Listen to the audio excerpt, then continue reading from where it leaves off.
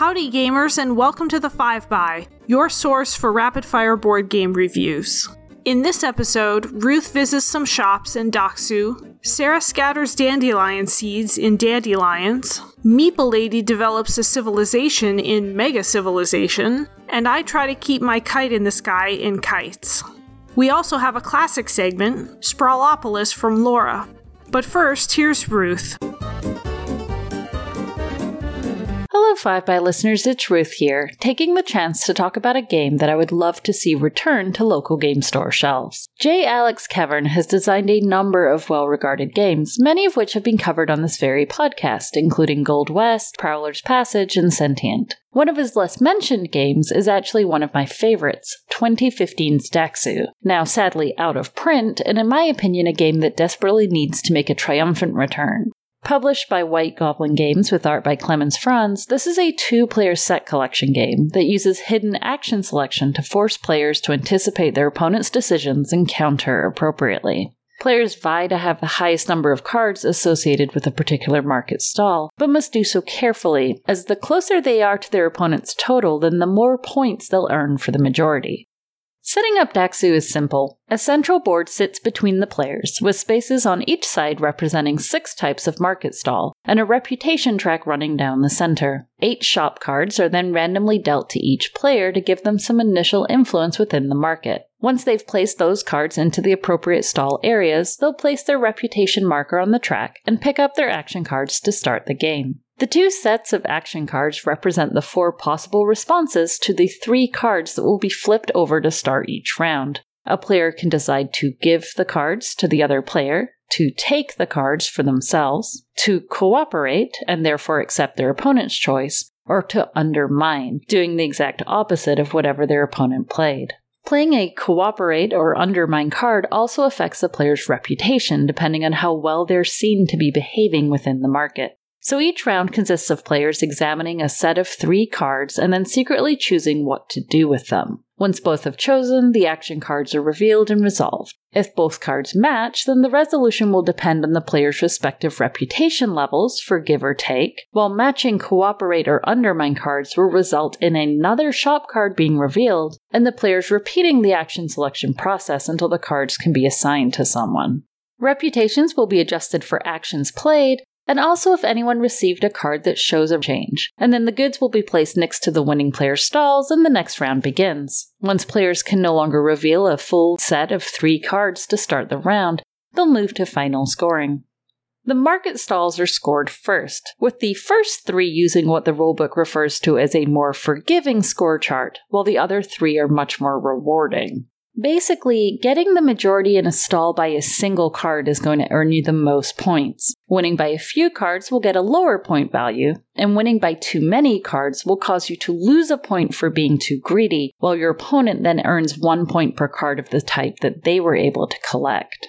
Players will score each stall in turn, removing the cards as they go, and using those cards to form a face-down score pile to track their points. Face-down action cards can even be used to represent a negative point if needed, letting you accurately keep track without the need for scoring tokens or for another track on that board. Once all the stalls have been scored, players will then earn or lose points depending on their final reputation, and then declare the winner. Like many of the best 2-player games, every decision you make in Daxu involves trying to figure out what your opponent wants and how they intend to get it.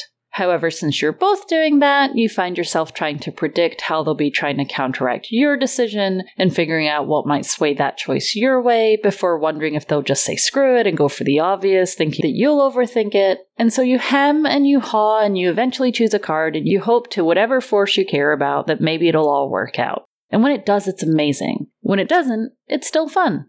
Deciding when to focus on reputation versus cards adds another wrinkle, and at least in my games, the endgame scores tend to be tight enough that the urge to just reshuffle and set up another round in order to do better is almost always there. And luckily, the game is short enough to do so.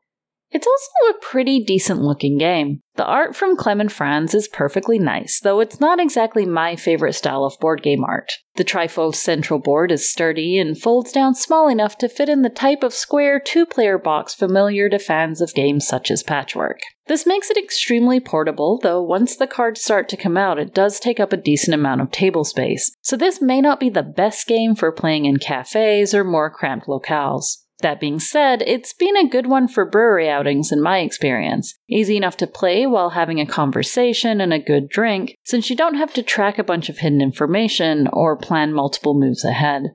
Daxu is an attractive game with decent components full of tricky decisions and the need to figure out not just how to play the game, but how to play against your particular opponent. It plays well with players at different skill levels, and the included reference cards are well designed to ensure players can figure out how to resolve particular combinations of action cards without having to keep going to the rules. As I mentioned, it's one of my favorite two-player games, and one I'd love to see get a re-release to let more people experience. Until that long-desired day, I can only strongly suggest grabbing any chance to play Daxu that comes along. Until next time, feel free to let me know your favorite two-player game. You can find me on Twitter at Ruth, that's an R, 4 O's, and an F. Thanks for listening. Imagine what it would be like to be the seeds of a dandelion carried away by the wind. That isn't a guided meditation exercise. It's one of the setup instructions for the game Dandelions. In Dandelions, you play a dandelion. You roll 11 dice and use them to move your pawn around a circular track which represents dandelion seeds floating on the wind. If the space where you would stop is already occupied by another pawn, you get to jump ahead by doubling your move, as if the seed was lifted up and carried away by a current of wind. When you finally come to rest, you leave a die in that location, and each location is marked from 1 to 8. This could represent the seeds falling to earth on more or less hospitable spots in the soil, or maybe I'm thinking too hard about the theme. In any case, that's basically it. You take turns moving around the track, leaving dice as you go, until all your dice are gone. Now, before you dismiss Dandelions as a filler game with no strategic interest, there are a couple of wrinkles in the scoring that make things more interesting. First of all, you score 2 ways. First, there's Sprout, where each die scores for the value of its location, not the pip value. Locations range in value from 1 to 8, but the higher value locations have fewer spaces to land in. Then there's Seed, where whoever has the most dice in each location gets to score the pip values of all their dice in that location. If you're having trouble getting into the high value locations, you could instead try to cluster dice with 5s and 6s to score points that way. To make things even more interesting, during play, if you place a die in a location where your opponents have dice of the same pip value, you can move those dice to the next location, which could represent the seeds. You know what? I got nothing. I tried to think of how this would relate to dandelion seeds, but it doesn't. It just makes the game more fun. Just roll with it. The obvious move is to push dice into a lower scoring location, but you might also choose to move them to a higher scoring location, if that would break up a big group of their dice and prevent them from getting the seed score. The initial dice roll does bring a fair amount of luck into the game, since a player who rolled all 1s and 2s would probably score much lower than someone who rolled all 5s and 6s. But whenever you land on the starting space, you re-roll all your unplayed dice. This gives you a chance to make a fresh start if you hated your initial roll, or if you just used up all your high-value dice and want to gamble on maybe getting more. Dandelions is a re-theme of Takashi Sakae's 2013 game Birth, which was published in Japan by Product Arts and was not easy to find in the US. The rules are almost the same, though simplified. Birth includes a number of rules variations that are not present in Dandelions. I haven't played Birth, but I love the spareness of Dandelions, how simple and carefree it feels. I'm inclined to think that if they kept the rules that worked the best and dropped everything else, that was probably a good decision. Dandelions was published in 2022 by Board Game Tables. My copy just arrived, and is part of a series that includes Mountain Goats, GPS, and Sequoia, none of which I have played, so I can't comment on how well Dandelions fits into the set. But the component quality is as good as you would expect from Board Game Tables. Chunky wooden pawns, thick boards with glossy bright colors for the play area, and a dry erase board complete with pen and eraser for scoring. One of my few criticisms of Dandelions is actually about the art. The illustrations by Anka Gavriel and Daniel Profiri are lovely, colorful nature scenes on each board, but they don't convey dandelions. The colors don't seem like dandelion colors, and some of the nature scenes aren't even in places where dandelions would grow. And while one of the player colors is yellow, good, that's a dandelion color, the other two are pastel green and pale peach, which kind of made me wonder if dandelions are different in different parts of the world. This is a minor quibble, almost not worth mentioning. I just have to wonder why the player colors in dandelions are not the colors of a dandelion. My other critique isn't really a criticism per se, more of an unfortunate circumstance, which is that I think the game plays better at 3. At least, the play style is much more to my liking. But I almost never play games with more than 2 people. With 2 players, Dandelions is both less interactive and more cutthroat, because any take that move is always against the same person. I've played 3-player games by myself several times just to see what would happen. And with 3 pawns on the board, there's much more of the float mechanism, skipping ahead, that is one of the best sources of fun in Dandelions. The choices are also much more interesting with so many more dice on the board.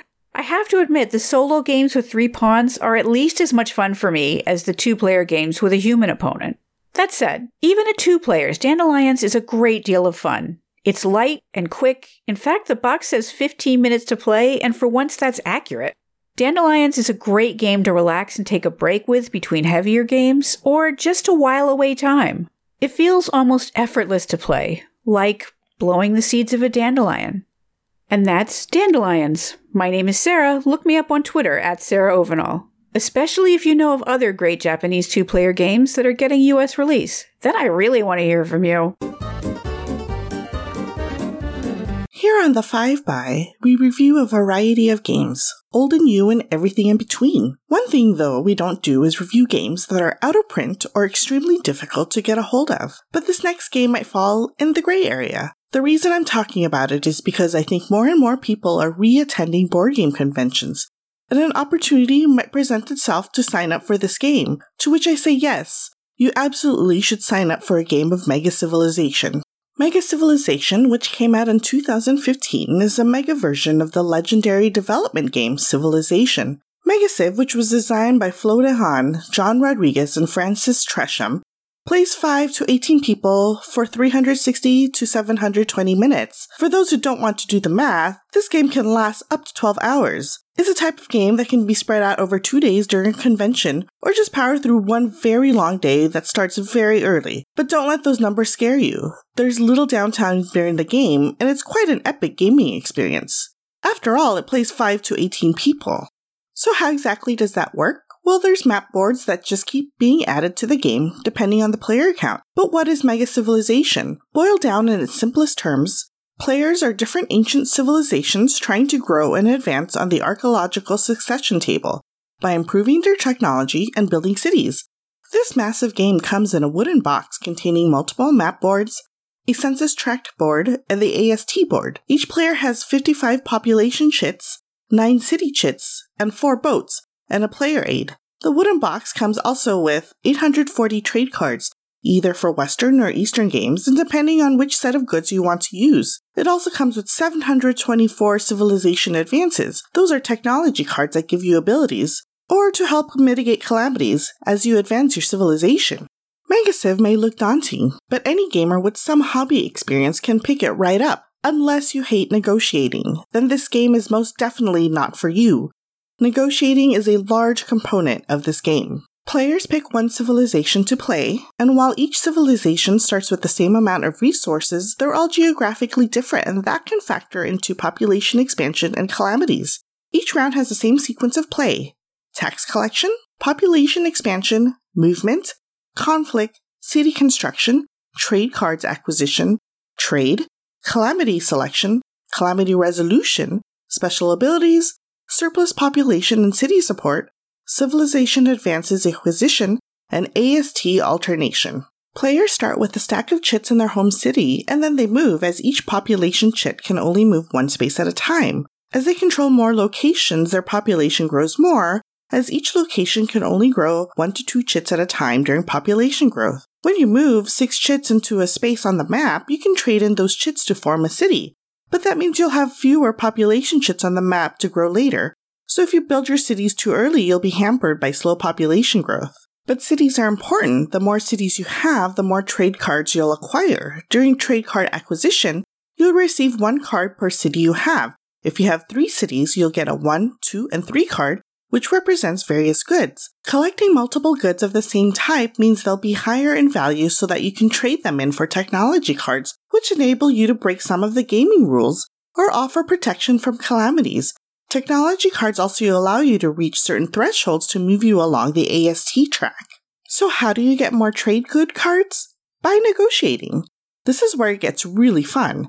During negotiation, which is usually a fixed amount of time like 10 minutes, players get to negotiate trades between themselves. They must trade exactly 3 cards and be honest with at least the first 2 cards. That 3rd card? Who knows? It could be a 0 card, but more than likely it'll be a calamity. You'll need to trade with each other to collect sets, so it's an inevitable fate. But that's okay. Calamities are divided into major and minor events, and ones that you can and cannot trade away. If you receive a calamity during trading, you should try your hardest to trade it away if you can. When trading ends and you're left with calamities, the person running the game will go down the list of calamities, and people will flip over the card one at a time. Calamities trigger in a specific order, and while you may receive the brunt of its effects, it can very well affect many others. Will a flood wipe out your cities, or civil disorder reduce them? Anything can happen. After that, you can purchase your technology cards with the trading cards you've collected. The technologies themselves are like a giant tech tree and color-coded. As you purchase cards from one type, they can offer discounts for the next advancement or other types of cards. The first few rounds go quickly as people's civilizations are still small and there aren't too many battles, much less calamities. But after a few rounds, each round starts to get longer and longer as people have more decisions to make and the calamities start coming. Oh, the calamities! There's never a dull moment in Megasiv, and the game keeps everyone engaged all the time. It is an experience unlike any other. If you have the stamina to play an all-day game, I'd highly recommend it. Just make sure you pick a good civilization to start with. P.S. There are guides on BGG that can help with that. And that's Mega Civilization. This is Meeple Lady for the 5x. You can find me on Facebook, Twitter, and Instagram, or TikTok as Meeple Lady, or on my website, boardgamemeeplelady.com. Thanks for listening. Bye. Greetings, listeners. I recently attended Gen Con for the first time since 2019, and I was really out of the loop on new releases this year, so I was just strolling around and taking it all in. I don't usually buy a ton of games at Gen Con, especially if I don't know anything about them, but this year a game called Kites by Floodgate Games really jumped out at me. I actually do fly kites as a side hobby, so of course it had that appeal. But also the concept by designer Kevin Hamano and art by Beth Sobel really made it a no-brainer for me. Kites is a short cooperative game in which your kites are represented by colored sand timers. 6 sand timers to be exact, each with different amounts of sand ranging from 30 seconds to 90 seconds. The idea is that the sand timers are your kites flying in the sky, and your goal is to keep them all going for the duration of the game. If any of the timers run out, your kite falls out of the sky, and that's your lose condition. Kites comes with a deck of cards depicting the various colors of kites. On your turn, you play a card and flip the corresponding timer. That's the basic game right there. If you can play through the whole deck without any timers running out, you win. That being said, there are some wrinkles. Wrinkle number 1, some of the cards have 2 colors on them, and when you play those cards, you must flip both timers. Sometimes this results in sticky situations where you really have to flip a particular color, and your only card that has that color also has a color that you don't want to flip, so by solving one problem, you create a new one. Wrinkle number 2, the wild timer. There is a white sand timer that is considered wild. You can play a single kite of any color to flip the wild timer. Usually any kind of wild anything in a board game is the easiest option to manage, but I have found that I often get laser focused on the colored timers because they match the cards in my hand, and it can be easier than you'd think to just forget about the white timer. So you gotta keep that white timer going. Wrinkle number 3. Speaking of the white timer, once the deck runs out, you have to finish playing your cards in hand without being able to flip the wild timer again. So you have at most 60 seconds to get rid of all your cards at the end of the game. I love games like Kites that are dead simple to learn, quick to play and try again if you lose, and flexible with player count. It goes from 2 to 6. The art on the cards looks great, and it draws the attention of people around you because the action is easy to follow. You can break this out with extended family at Christmas, coworkers at lunch, whatever it happens to be. Component-wise, obviously the sand timers are going to last a lot longer than the cards, but I don't know if I want to sleeve something so casual, so I'll have to think on that. Tweet at me at D6CMarie on Twitter and tell me if I should sleeve my copy of Kites. At any rate, this game is going to be similar to other timed co-ops such as Magic Maze or Fuse, in which you're going to try to beat it with a particular group of people, and as soon as you do, you'll probably feel like you're done and you'll move on to something else. Which brings us to wrinkle number 4, challenge cards. Like any timed co-op worth its salt, Kites has a way to increase and customize the difficulty level for your group so that once you've beaten the basic game, you can spice things up and play again. You have an airplane card that temporarily bans talking, a card that makes all players swap some of their cards with one another, and a storm card that flips all the timers. Kites comes with several copies of each of these cards, and you can put as many or as few of them in the deck as you want. And if you want to make it easier instead of harder, you can take out the orange and purple sand timers and cards. Even with the challenge cards, the replayability of Kites is going to depend on what your group thinks of it. As with most timed games, Kites may not be everyone's cup of tea. But for what it's worth, my husband, who often feels stressed out by games with timers, said this one was more tolerable than others he's tried, probably because its lightness makes it less taxing and the theme is non-threatening. I've been enjoying it, and Floodgate, if you're listening, next year I want a Kites enamel pin, okay? I know it's not as big of a game as Sagrada, but let's make it happen. Kites is not a game that is going to keep you busy for very long, but it's a lot of fun and it's really accessible. Speaking of fun, I have been contributing to the 5x for 3 years now, and sadly, it's time for me to move on.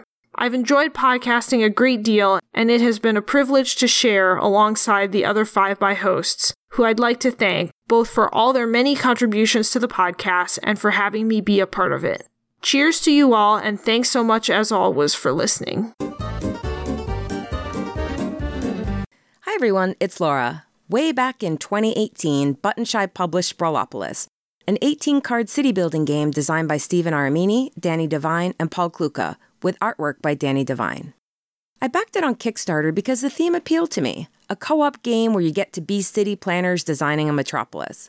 Also, it supports 1 to 4 players, and any game with a solo mode is a huge plus for me. I figured it would be an easy and relaxing experience, just laying down some cards to build tiny cities from scratch. What I didn't realize is how much variability and depth an 18-card game can offer. To win Sprawlopolis, you need to build a city that meets the challenging requirements of city officials. Each card is divided into 4 rectangular quadrants, representing city blocks, with exactly 1 block of each zone type: industrial, residential, commercial, and park. Each card also has 1 or 2 roads that start and end on the edge of the card so you can connect them to roads on other cards.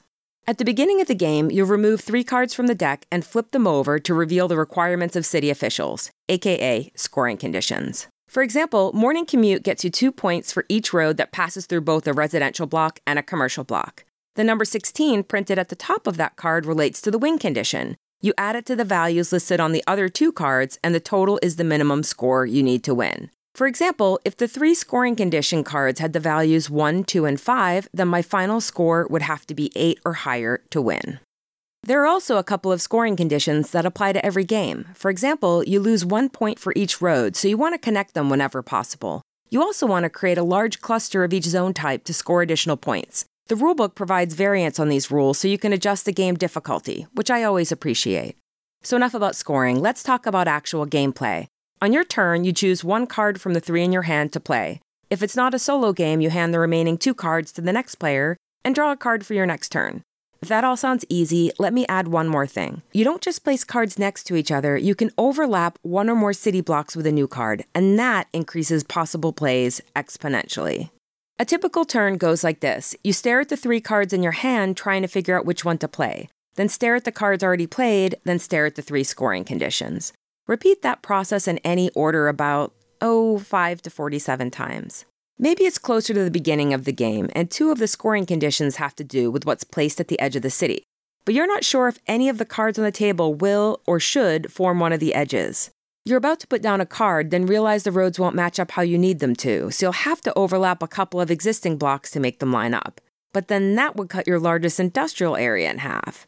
You're also acutely aware that time is ticking away, and so you decide to go for it and hope that it all works out in the end. Some of the best moments in Sprawlopolis happen when you think there's no good move to make. You're fiddling with your cards, apologizing to your teammates, when suddenly a light bulb goes off in your head. If you take this card here and overlap it there, you've just turned 2 roads into 1 and increased the size of your largest residential area and nabbed 2 points for one of the scoring conditions. Not only is it incredibly satisfying when this happens, but you feel smart. And I love games that make me feel smart. It's also incredibly satisfying to create or co-create a city from scratch. If you're a fan of Carcassonne or other games with a map-building mechanic, Sprawlopolis gives you that same feeling in 15 to 20 minutes, unless things are going terribly wrong, and you can only shake your head at the Frankenstein of a city you've just created. It can go either way. I reach for Sprawlopolis when I only have time for a filler but want a puzzly game that will give my brain a solid workout. It works great solo or co-op. In fact, it's my most played solo game over the past 6 months. And if you tend to avoid co-op games due to the potential for quarterbacking, the rules help prevent this by not allowing players to show their hands. Plus, you have one card that's known only to you, the one you drew after your last turn, and this information prevents other players from insisting they know the quote-unquote right move to make. In terms of component quality, the cards have a nice linen finish, and the simple art style makes the game visually appealing without pulling focus from the core puzzle. Sprawlopolis costs about $12 US, which I consider a deal for a great game you can get lots of plays out of, and that's small enough to fit in your back pocket. It also has several expansions available, which run around $4 each. I got a few mini expansions with the Kickstarter version I backed, which you can still get on Button Shy's website, but even after a lot of plays, I haven't felt the need to add any of them in yet. This speaks to how much game is packed into the 18 core cards.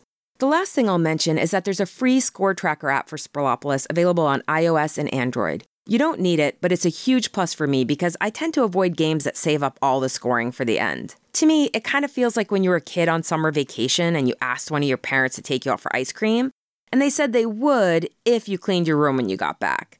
But obviously, that's just my hang-up. I know most people wouldn't give it a second thought. But if you're like me, mildly allergic to endgame tallying, the app makes it easier and quicker. And that's all I got. I'm Laura Donovan Bannister, and you can find me on Twitter at LauraWroteIt. P.S. If you want a good tongue twister, say Sprawlopolis 5 times fast. Or even just once. I could barely get through this segment without messing it up every single time. You've been listening to The 5by. Follow us on Twitter at 5bygames. Friend us on Facebook at facebook.com/5bygames.